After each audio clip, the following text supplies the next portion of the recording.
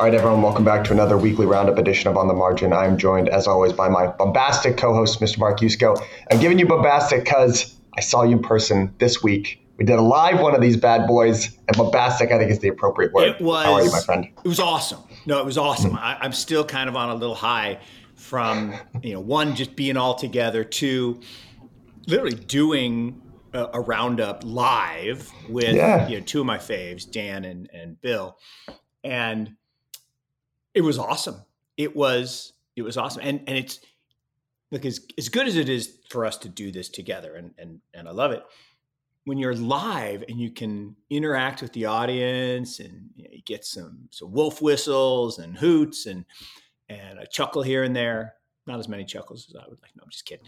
All right. So we got to start. I did the sock reveal on stage. I'm going to do the sock reveal this morning. And by the way, the orange pants are back. Fall is in the air.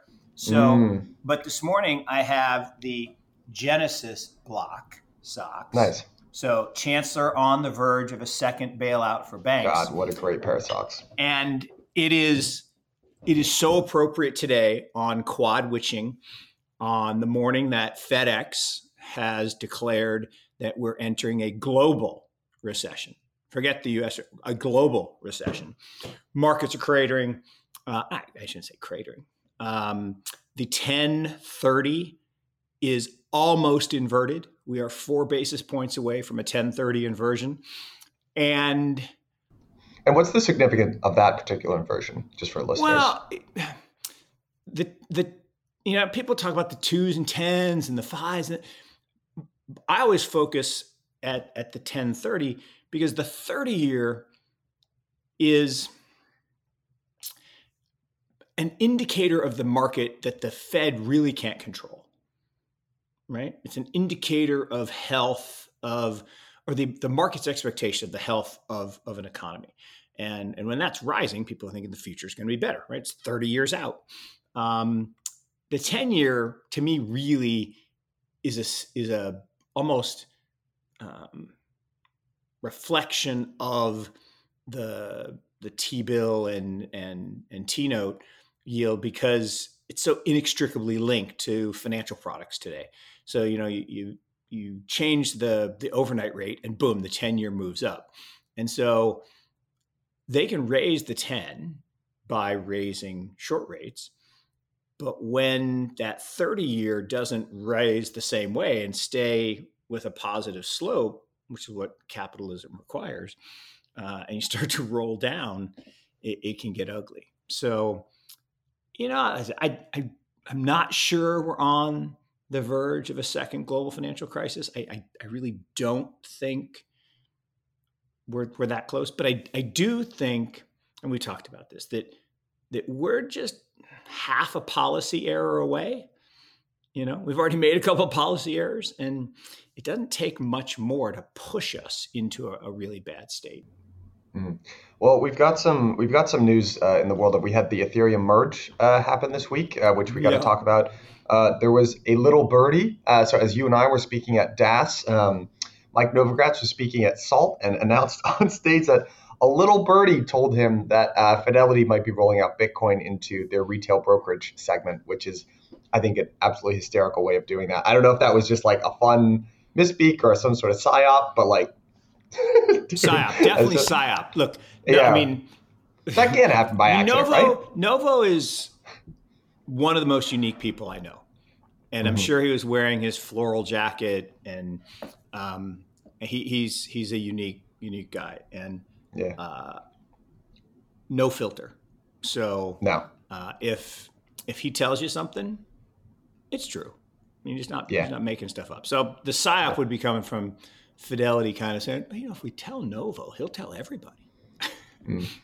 And I mean that with great love, Mike. If you happen to see this, because I love. Yeah, he's honestly he's really helped push our space forward. But I want to start with the macro. So we're going to get into those stories later, but I want to start with the macro because I guess I have felt the emotion that I have felt recently is confusion because it seems like enormous economic contraction, right? Every forward indicator is pointing down. The Fed is talking about record rate increases, and they're not just blustering here, right? Like it looks like they're actually going to do it. So we haven't seen this amount of liquidity getting withdrawn from markets at the same time that the Fed is tightening, at the same time that the economy is slowing down.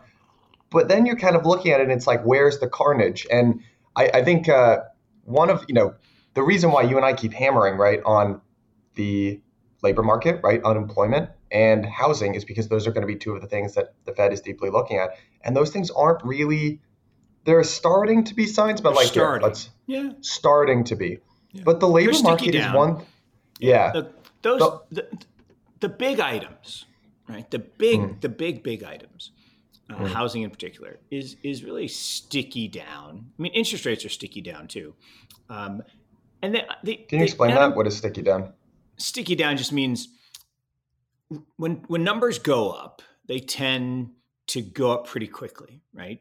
And mostly because most of the data that we look at, economic data, is lagging, right? You're looking at the past, you have to wait for it, and so it has this kind of rapid rise to it. But then when it starts to turn down, again, there's the lag effect. So it just takes on. And people don't like falling things, right? So they resist and they try to pass policies to avoid that. So any whether it's interest rates,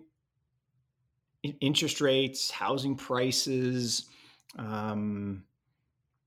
corporate profits, they're just people fudge the numbers, I guess, until they can't.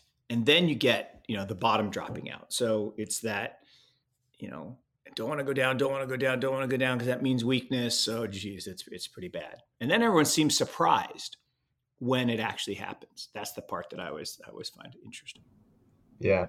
Well, I was listening to this random podcast this week, and this guy was describing this period back in 2008, where there was kind of this, there was an initial panic, right, going into basically March of 2008, but then it was kind of this like calm period, right, in between March and September, right, which is when you started to get, people started to get worried about Lehman, and then of course Lehman happened.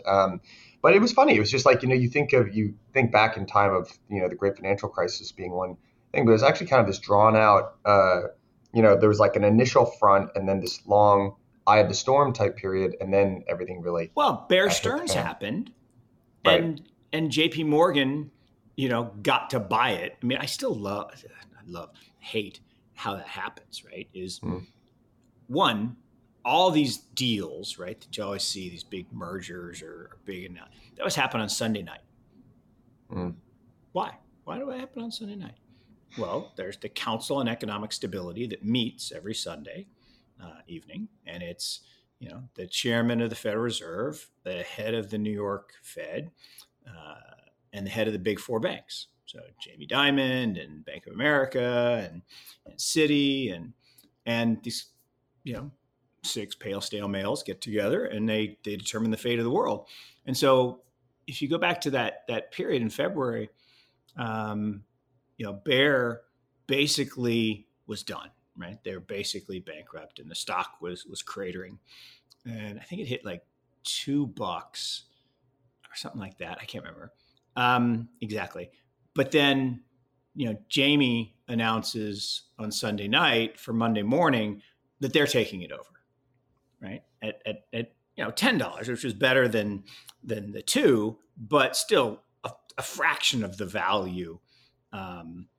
And bottom line was, they got the real estate for basically nothing and all this good stuff. But and then they got all their debt forgiven by the Hank Paulson and his cronies. So, but it was all taken care of in February. Well, but then, to your point, other stuff started to have cracks. And my favorite part of the story was, if you go back to the September-October period, and again, I don't have dates exactly right, but the chart you have on the left here that shows initial jobless claims looks very much like the chart of CDS for banks. So bank CDS going down, almost to zero. And then in February, it started going up. And, literally from like 11 basis points. I think you could buy CDS on AIG and Goldman Sachs and stuff for like 11 basis points.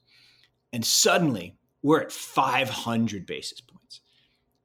And 500 basis points is basically just saying you're done, right? You're out of business as an institution. And so suddenly the dominoes start tumbling. I live in North Carolina, which was, second biggest banking capital in the world, and just got eviscerated. I mean, Wachovia, done. First Union, done. And John Mack, right, Morgan Stanley guy, is a good North Carolina guy. And the funny part of this story is, it's a long story, but so you had all these banks being bought. Well, who was buying them? Well, Goldman Sachs and JP Morgan. Well, why did they get to buy them all? So, Wachovia goes down, First Union goes down, and, all the Goldman people are moving down to North Carolina and taking over and moving the home office back to New York, and people were very sad. Well, then there was the day, I wish I could remember the exact date, but it was like September, like you said, and Morgan Stanley's CDS hit the magic 500, and it was over. And so they announced on a Sunday night that Goldman was going to take them over, and that was going to solve everything. And true story, this is amazing. John Mack was like, NFW, not working for Goldman guys, just not happening. Literally got on the private jet. And I know this as fact because a friend of mine, who's a Notre Dame guy, who's actually now big into crypto, was his bag man. I mean, literally was on the plane with him. They flew to Tokyo, woke up the chairman of SMFG, and he hand wrote them a check for $6 billion. They carried the check back, deposited it, and said, to you, Goldman, we are not going to be part of Goldman.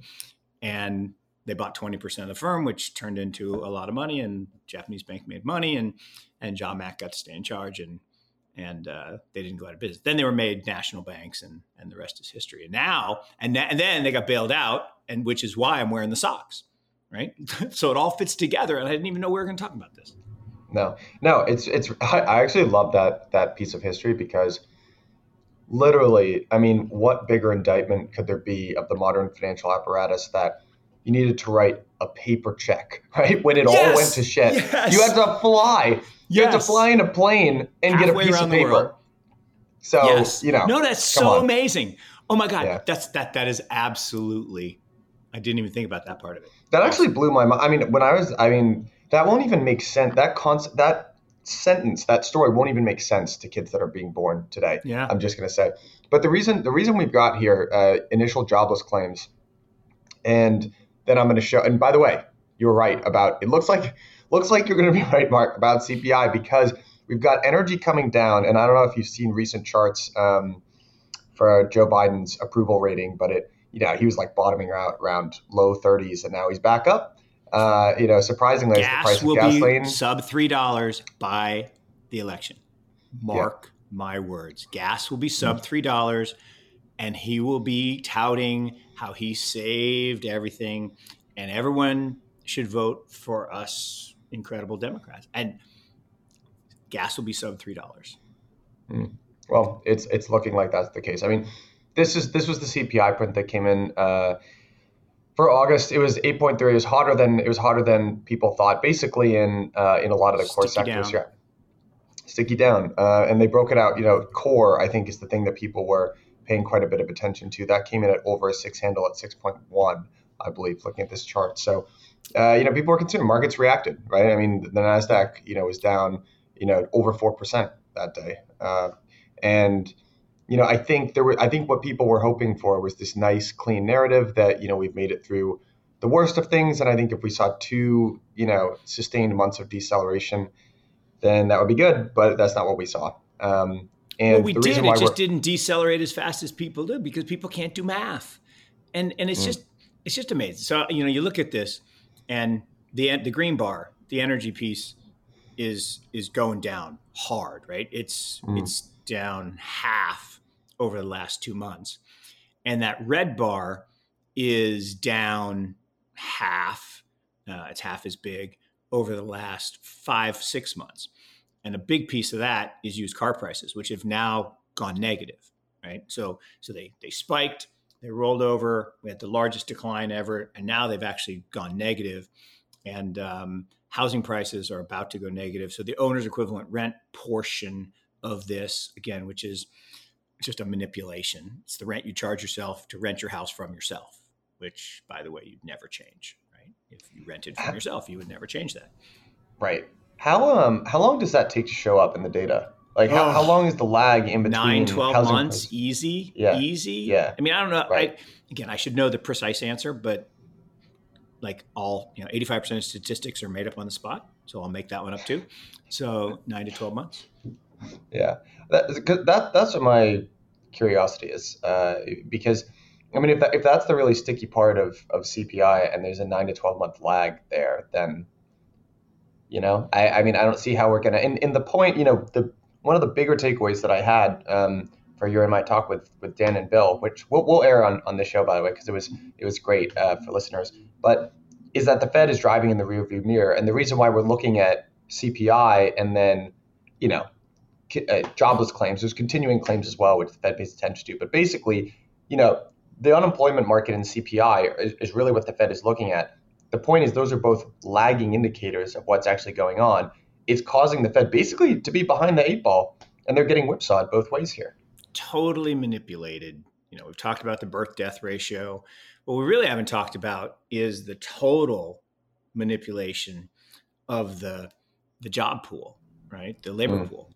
By basically when you turn 65, you're excluded. I'm like, well, what the hell are you talking about? Have you ever been to a Walmart? The people greeting you are older than 65. I got news for you.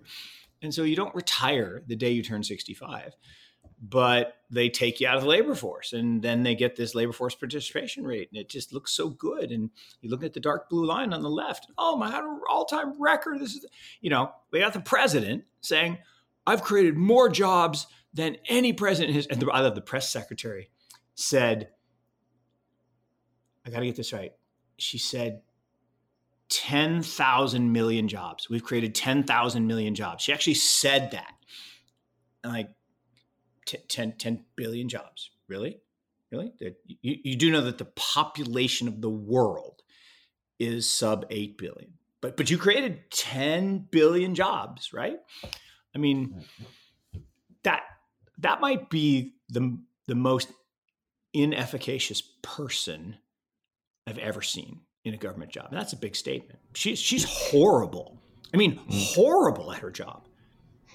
And yet I don't understand. I shouldn't say that. That's not nice, but she's horrible.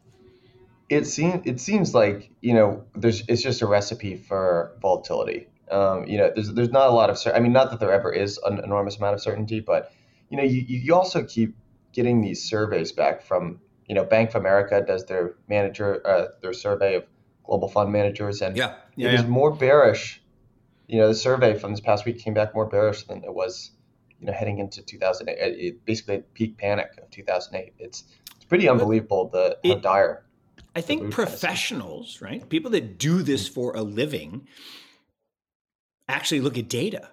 And this goes, remember, this goes to what we've talked about in the past too, about how people form beliefs. Most people are given their belief, media, parents, whatever, and then you seek data that supports that belief, and you reject all data that goes against that belief. And I think that's what's happening now, is people said, we're the strongest economy in the world, right? Again, the president said, we're the strongest economy in the world. I'm like, not even close, but okay, if you believe that, so then you're going to reject all data that goes against that. And you talk about these charts; these are amazing. Yeah. Well, the reason I thought this one was interesting was, first of all, we've kind of shown Fed funds futures curve, and I like the way the Daily Shot does it, because they'll do what the market was saying 1 week ago versus now.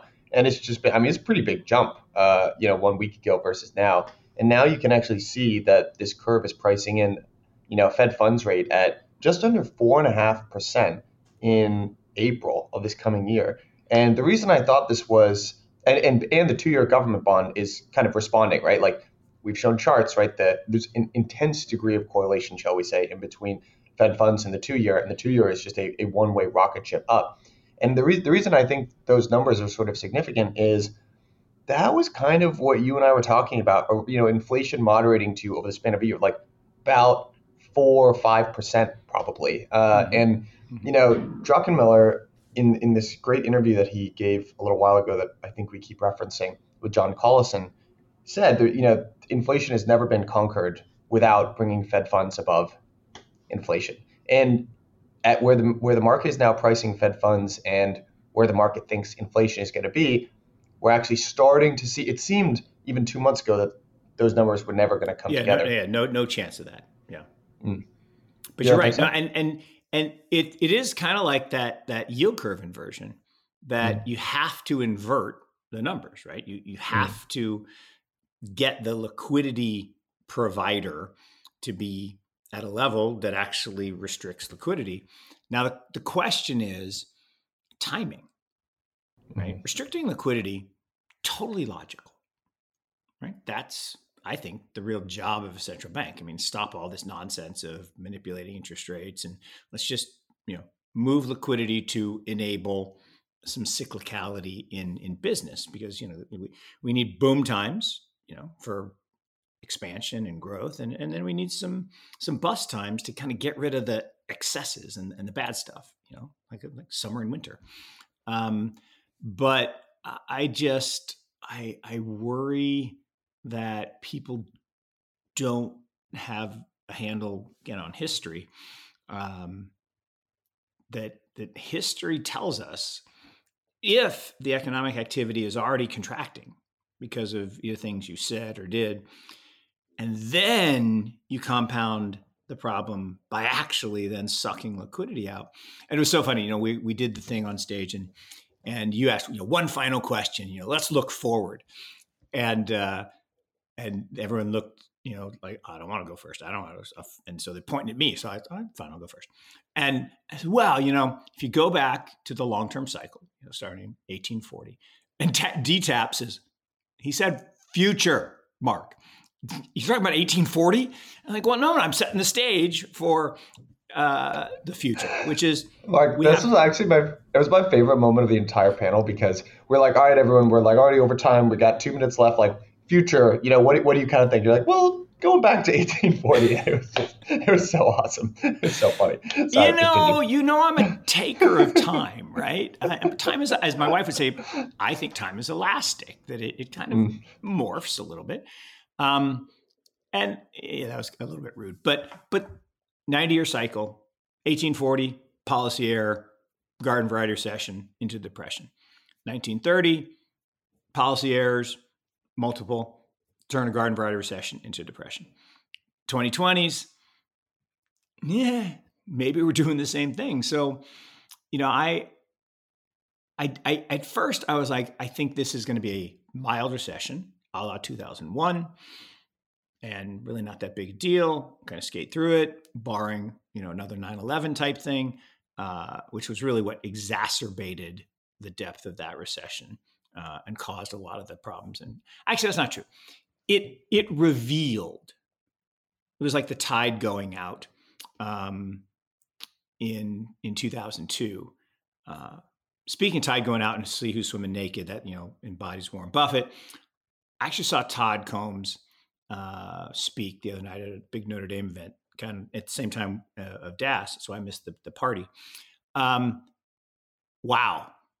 I mean, I knew he was probably an impressive guy, and I'd heard good things, and he's done a good job at Geico. But no, I mean, one of the best investment thinkers I've heard speak. It was really good. He was really good. I was listening to his podcast that I keep showing called Acquired. There's it's a 3-part episode on the whole history of Berkshire Hathaway, about 9 total hours on the history of Warren Buffett and Charlie Munger and Yep. Berkshire Hathaway and how that whole model developed. And there was a guy, they told the initial story of the Geico investment. Yeah. Actually, he invested in Geico twice. Once Yeah. when he was real young gun, when he was like 19 or 20 or something, trying to impress Benjamin Graham, Ben Graham. actually. Yep. Yeah, and then he bought an enormous and sold it, and then Geico faltered. They realized one of the largest losses on auto insurer, basically at that time, because Yep. the way Geico started was they would insure, funnily enough, government employees, because there Mm-hmm. was a correlation in between the propensity to work at the government and basically being very very safety oriented, right? So Prudent. they were based, yeah, Prudent. prudent, right? Then they just needed to grow faster than they basically maxed out that market, and they started insuring people outside of government employees. They had faulty underwriting practices, and they had to realize an enormous loss. And they brought in this guy. Shoot, I'm blanking on his first name. His last name is Byrne. He's actually the father of Patrick Byrne, Yeah. the CEO at Overstock. And this guy's turnaround story for Geico is one of my favorite turnaround stories I've Yep. ever. What a bombastic guy. Because he was running into they operated in a whole bunch of different states. And what they needed to do, in the insurance industry, you can't just change the price on your Nope. consumers, right? It's a Nope. very highly regulated industry. So you had to basically go around and lobby state by state, hey, we had faulty underwriting practice. We're not going to change, our pricing for our current consumers, but we got to change it going forward.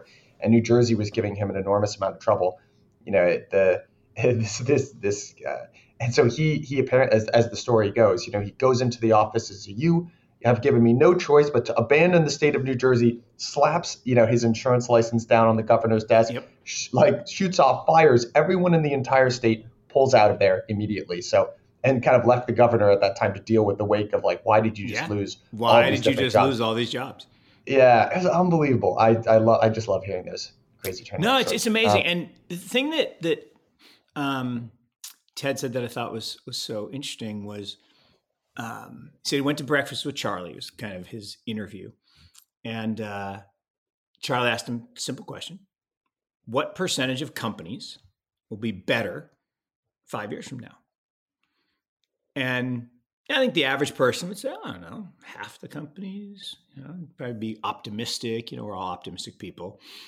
He said, without even thinking about it, like 5%, maybe. And Charlie's like, okay, now you need to meet Warren. And the answer is not even 5. He said, Mm. now that I've actually thought about the question rather than just reacting to it, it's 1. It's 1. Just think about that. Just, we talk about S curves and parabolas and exponential growth. Think about the difference between, you think you got a top 5% management team, a top 5% company, and they're just not even that good. Because you got to get that 1%, that Geico-esque kind of type of company. And what I think is interesting about that is let's apply that to the world of digital assets and crypto. If 1% of the projects are going to be better 5 years from now than today, what does that mean for investing in them? What does it mean for portfolio management? What does it mean for, like, what we just saw, the merge, right? I mean, we talked about this and it was like, oh, it's going to $10,000 by the end of the year. Like, since a week ago when we talked about pre-merge and post-merge, down 15%. Now, I'm not saying that's proof of buy the rumor, sell the news, but I don't know. Is Ethereum better for this change? I don't know. I don't know. I know people are beating up on me on Twitter that you just don't understand proof of stake and it's far superior to proof of work. And what about energy? I'm like, I don't know. I don't think somebody tweeted that as of yesterday, global electricity consumption was going to go down 0.2%. I don't think that actually happened. I think the ETH merge. I think the ETH miners just went to a different They outcome. switched. They went They to a just different switched chain. and went to something else. Yeah. So they're still using the electricity. They didn't want to go out of business. And so I don't think that's true. And proof of work is so important in my mind for establishing truth that I don't know. I think the big question is Ethereum better today than it was 2 days ago? And I don't. Maybe you can answer this for me. What is the difference in between concentration among validators and concentration among miners?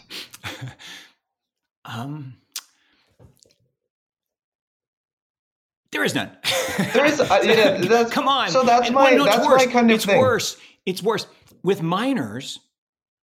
With miners, at least there's the chance that other miners could come online and diffuse the pool. With proof of stake, once I've accumulated all the assets, no one else can have them. So I think consolidation of validators far worse. But that's just me. Now, I'm not so concerned. Maybe I should be, but I'm not so concerned about manipulation or changing block data or whatever, because I always feel like that was one of the elegant features of the design of digital assets was the incentives against a 51% attack are the moment you do a 51% attack, you lose all your value because everybody says, screw it, I'm out.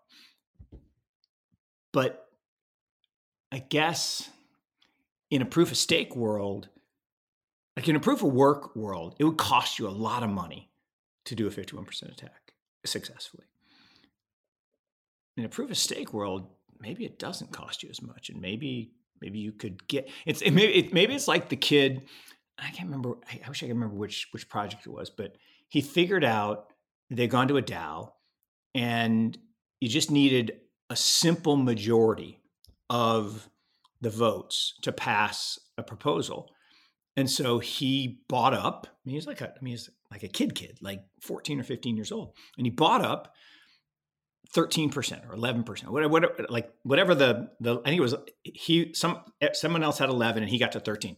Passed this proposal to do a super mint of 1 trillion tokens, and then he started selling them. And as the story goes, which is in this book that Cam Harvey wrote, he got $1 billion, like real cash, before the protocol went to zero. So I don't know. I hear you on it. I think probably I do sympathize with Lyn Alden's description of commodity-like versus equity-like. I think there probably is some truth to an amount of concentration among the existing validator set in Ethereum, but I think I see that decentralizing over a period of time. Remember, Bitcoin started earlier than Ethereum. It was extremely concentrated in the beginning. It's done a good job of I don't understand. I just don't find it. People debating about this on Twitter. Why can't Bitcoin just be our proof of work money, and Ethereum is kind of this mix, this smart contract layer with a native currency? I kind of view it as a huge boon because we get to see 2 experiments run in real time with an enormous amount of benefits, and we'll see which one at the end of the day is what. I find them both exciting in different ways. I like that Bitcoin exists, but here's another way that I would frame this as well. Maybe just from the perspective of someone who doesn't want to just own these assets, but I view my career as being in crypto as an industry. Mm-hmm. If you told me, hey, you have to pick one of these things, and by the way, you don't have to just own it, but you need to go work in that part of the industry, I wouldn't even have to think about it for a second. It would take me less than a second to understand where I want to line up, because on one, I just don't. Yeah, I'm basically. I think the way I'm coming down, I still own an enormous amount of Bitcoin. It's my biggest crypto holding by far. I feel the safest with it. I'm glad that it exists. But in terms of growth and opportunity, you and I talked about, and Bill brought this up on our panel, which I thought was a really good point. Mm-hmm. You can't use Bitcoin in crypto outside of just buying it and holding it on a centralized exchange, which is a big use case. We're going to talk about Fidelity, why that's such an important announcement that they're rolling out. But if you want to go past that, Ethereum has all this utility built into it, which means right now, and I know maybe there's some people listening, this doesn't seem like a lot of you, but you can buy NFTs, you can get leverage, you can basically get yield on it by staking, you can use it in DeFi, to get as a store of collateral, whatever. And it It's all the integrates toolkit. seamlessly. It's the Yeah. toolkit. And look, TCP/IP, which we're using right now, Yeah. voice over internet protocol, it's the best. TCP/IP is the best. I mean, it's the base layer of the internet. It allows. Again, I still don't understand, right? How the hell does my little metal and glass box take all these images and sounds and turn them into packets that go different directions on cables all over, and then comes back together? And you look at me and I don't look, I mean, I may look funny, but I don't look like I'm split up into pieces. So it's just so weird to me. But that isn't what drives the innovation in the internet. That's www. It's creating web pages and creating programs, and then you got these middle layers, FTP to move files around, and SMTP to make an email transaction work. And so, same thing here is Bitcoin could be the base layer of this internet of value. It is I think the best store of value. But man, on top of that, we're going to have so many other tools. And that was the thing I loved about DAS, 1,300 or how many, some gazillion number of people. Congrats, bravo, by the way. Thank you. I mean, just incredible. And all those people could go do other stuff, have left other jobs at really great places. I met a whole bunch of them who said, I just left Goldman, or I just left JP Morgan, or I just left this, that's amazing. So incredibly talented people, incredibly passionate people, all working on things beyond buying Bitcoin, putting it on a thumb drive and burying it in your backyard. I said, if that's all Bitcoin is, we got that. That's called gold. So yeah, all this other stuff. And my rant about, I think Bitcoin should be deposited. It should be lent, I think. And fractional reserve banking is not an evil thing. The abuse of fractional reserve banking, which leads to the bailout on my socks, that is bad. But normal levels of leverage and rehypothecation are not evil. They are necessary for growth. And I will state this over and over. Look at every country that has a strong fractional reserve banking system. It's a great place to live. Look at places with crappy or non-existent fractional reserve banking systems. You don't want to live there. You don't want to drink the water. No, I'm with you on that. Let me ask you this, because I think one of the values that I'm seeing in Web3 crypto is distribution. And there's this guy I love to listen to whenever he talks, Chuck Aker, and he kind of talks about the value of distribution. New industries get built off the back of distribution. Maybe one of the most apt analogies is the internet. People generally, unless you were Bill Gates or Jeff Bezos, they weren't talking about the internet as distribution. It was this information highway people did. But really what I think many people implicitly kind of understood was an enormous amount of people are going to plug into this. And there was a great way to access a much larger community of people at a much cheaper price. And now we intuitively understand it because we got Google and Facebook, and it reaches this enormous audience of people. But I think probably one of the advantages of Web3 is actually distribution as well. And the strategy thus far for the most successful platforms, which are layer ones, Bitcoin, Ethereum, Solana, Cosmos, whatever, has been you issue your tokens, you find a way to get it into retail hands, you make that token go up, and you create these evangelists for it. So I think an enormous part of, and Antonio, the founder of DYDX, kind of talked about this, and now maybe that's not appropriate anymore, but certainly that's been the use case so far. I think these platforms depend on, because they aren't centralized companies, evangelists to go out and tell the story and invite more people in. Yeah. If you had to do a scorecard of the Ethereum community and the types of people and their ability to attract talent versus the Bitcoin community and their ability to attract new talent, how would you score that? Oh, wow. That is like A++ question. Thank you, sir. In fact, I'm going to compliment you for another couple minutes on how great that question is, so I can actually think about an answer. And that's why I just love doing this, because you just ask the best questions. And in the absence of good questions, we just blather on about data, which is not really interesting. God, that's such a good question. I give you a thought for how I would. It's such a good question. So here's no, it's so funny. So when I think I've told people this, but I got media training one time, right? So do TV. I'm like going to do Maria's show on Monday morning and at Dark 30, and so the guy sits me down, just asks me a question. I start answering. He says, "What are you doing?" I don't know. I'm answering your question. He says, "You never, ever answer the question. You deflect and redirect and talk about what you want to talk about. Don't answer the question." I said, "No, I'm a dutiful firstborn. I always answer the question. You ask me a question, I will give you an answer, even if it's probably not prudent to answer."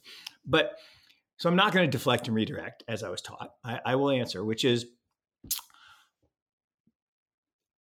I think it's bifurcated. I think there's incredible talent in the ETH ecosystem and lots of scammers.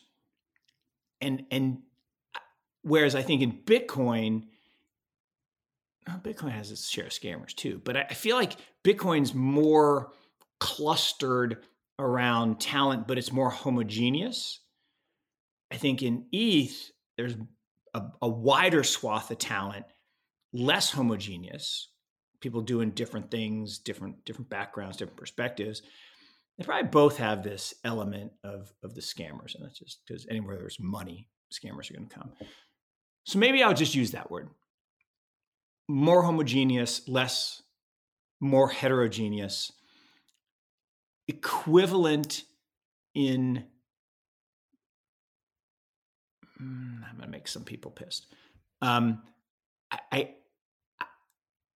think it's a leading question, but I'll take the bait and I'll go with it. I think overall, the people I've met, I talked to a CEO yesterday who's building this amazing thing on ETH around sports and community. Just like I want to work for you. I mean, just really impressive guy. And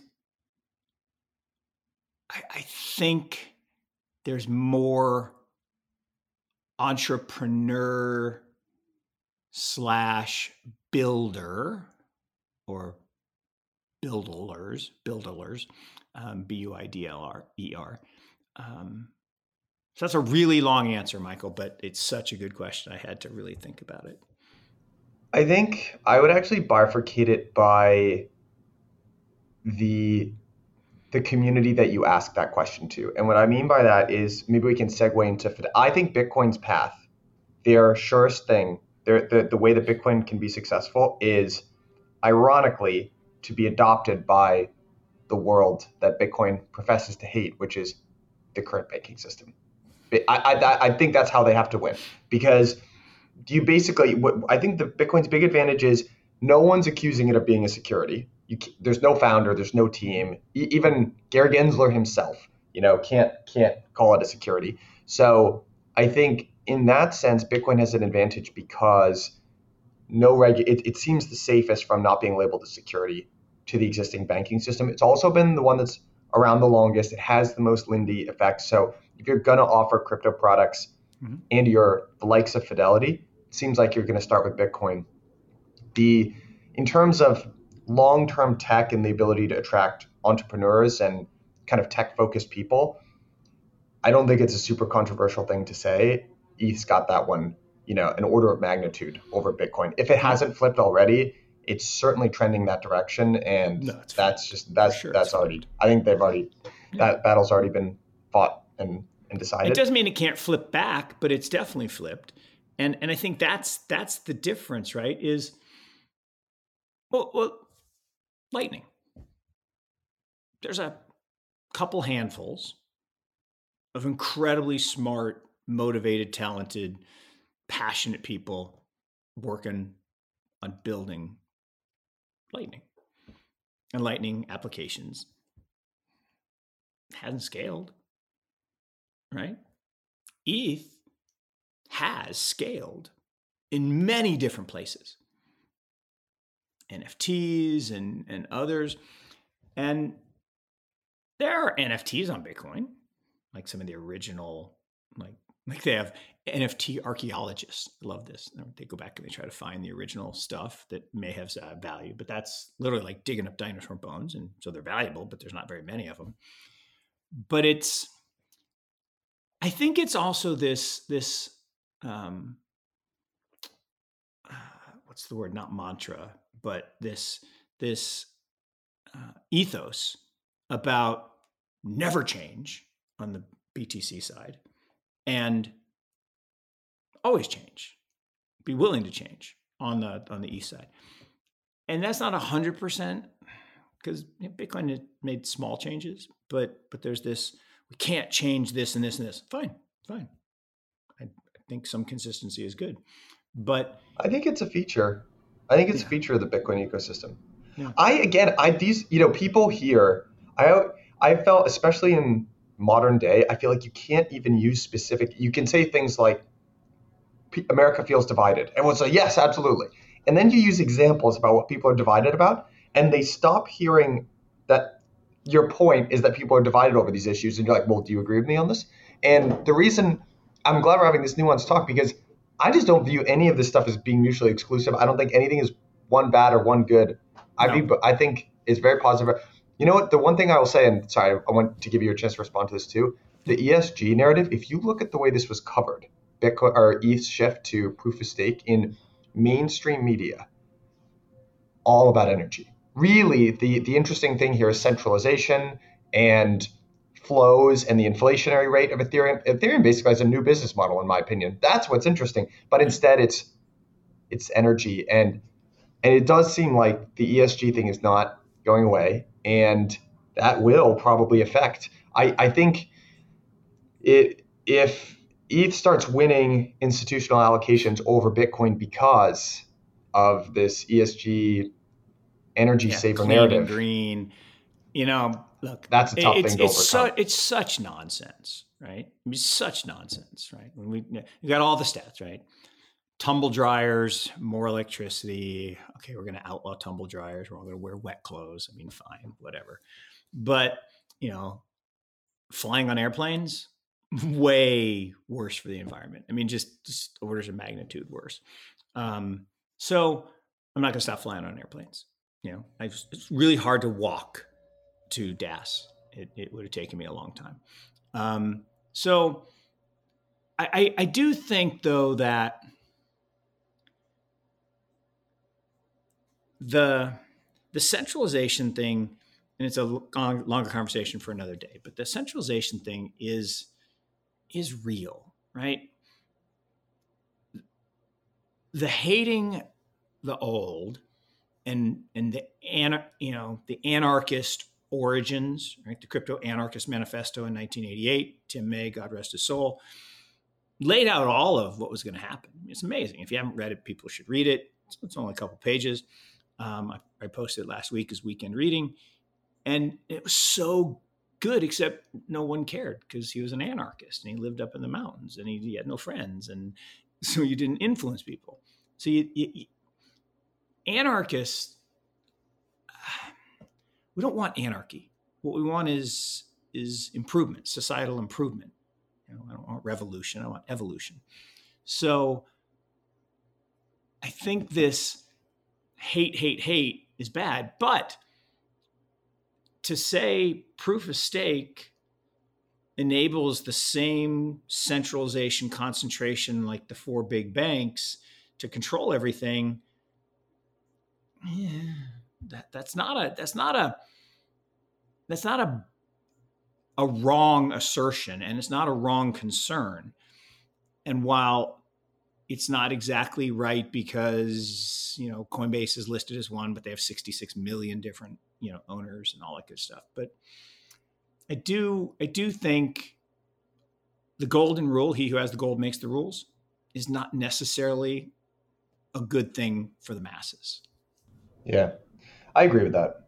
I also think, actually, maybe if we can end on a story that I think is actually pretty cool, and I'm going to give props to Coinbase for doing this. They just rolled something out where, first of all, they're funding a lawsuit against the SEC, right, on behalf of Tornado Cash, which is awesome. Code is, yeah, I just think I'm completely on that. If you write open source code, you should not be liable for. I just think it's Look, crazy. if you're not terrified by that, you're not paying attention. I agree I with mean, that. Totally agree. literally, when I read that, I mean, I had a little cold shudder. I mean, that is terrifying.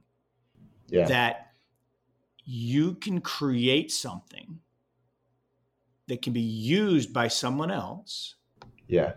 And you're liable. I mean, so basically we're going to put are we going to start putting gun manufacturers in jail? I mean, I don't think that's the way it works. I mean, are you going to put knife manufacturers in jail? Are you going to put, like, if someone accidentally overdoses on aspirin, I mean, are you going to put the aspirin company in jail? No, no. But personal responsibility. 1,000%, 100%, and I thought that was a principle that had been well established in the internet, but I guess not. But the other thing that they did was they rolled this thing out, this new feature where you can see. So they've integrated it right into their platform. You can actually see what legislatures in your state think, what their sentiment is on the issue of crypto. So what they've kind of done is compiled sentiments. So this is in Brian's tweet here. For instance, U.S. users can see crypto sentiment scores from members of Congress based on publicly available statements they've made, register to vote, and find out more about local town hall events. Over time, we want to help pro-crypto candidates solicit donations from the crypto community in crypto. We'll also expand to get more geographic coverage in global elections and add data on various candidates running for office, not just current elected officials. So cool. First of all, young people, I'm speaking to myself here because we need to get more involved, and I have no idea who the local pundit who's running. So I think it's a very cool initiative from Coinbase writ large, but I think it's also a realistic call to action, which is if you want change, this is how change gets enacted in America. I don't think that has to be you gotta engage. We have the ability to engage in public discourse. It actually matters. If you remember a year ago or so, right, we lit up the phones of representatives. I can't even remember what that one was about. It was one of the, the first poor iterations of a bill that was going to was making its way through Congress. So this is how you engage. If you want to see change in your own backyard, be the man in the mirror or whatever. 100%. Right? And 51% of people didn't vote in the last presidential election. Mm-hmm. It's insane. Oh, I didn't like the candidates. That's not the point. You have to be part of the solution. Can't be part of the problem. Got to be part of the solution. And to your point, beyond the president, who mostly figurehead and spokesmodel, it's Congress that makes all the laws. 100% Congress makes the laws. And so many people, literally, I like that name.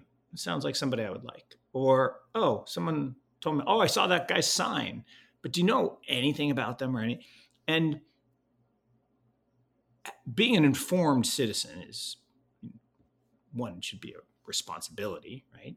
It's a privilege, one.